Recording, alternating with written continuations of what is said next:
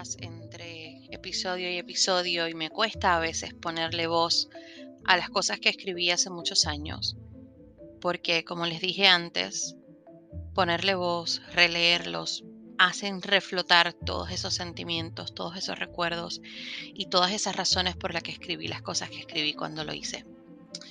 Esto se llama final. Nuestra historia tuvo su final, pero nunca vivimos el principio. La magia se esfumó al igual que mis suspiros. Yo sentía que se me agotaba el tiempo, se extendían los silencios. Se te olvidó sentir y yo no te supe conquistar.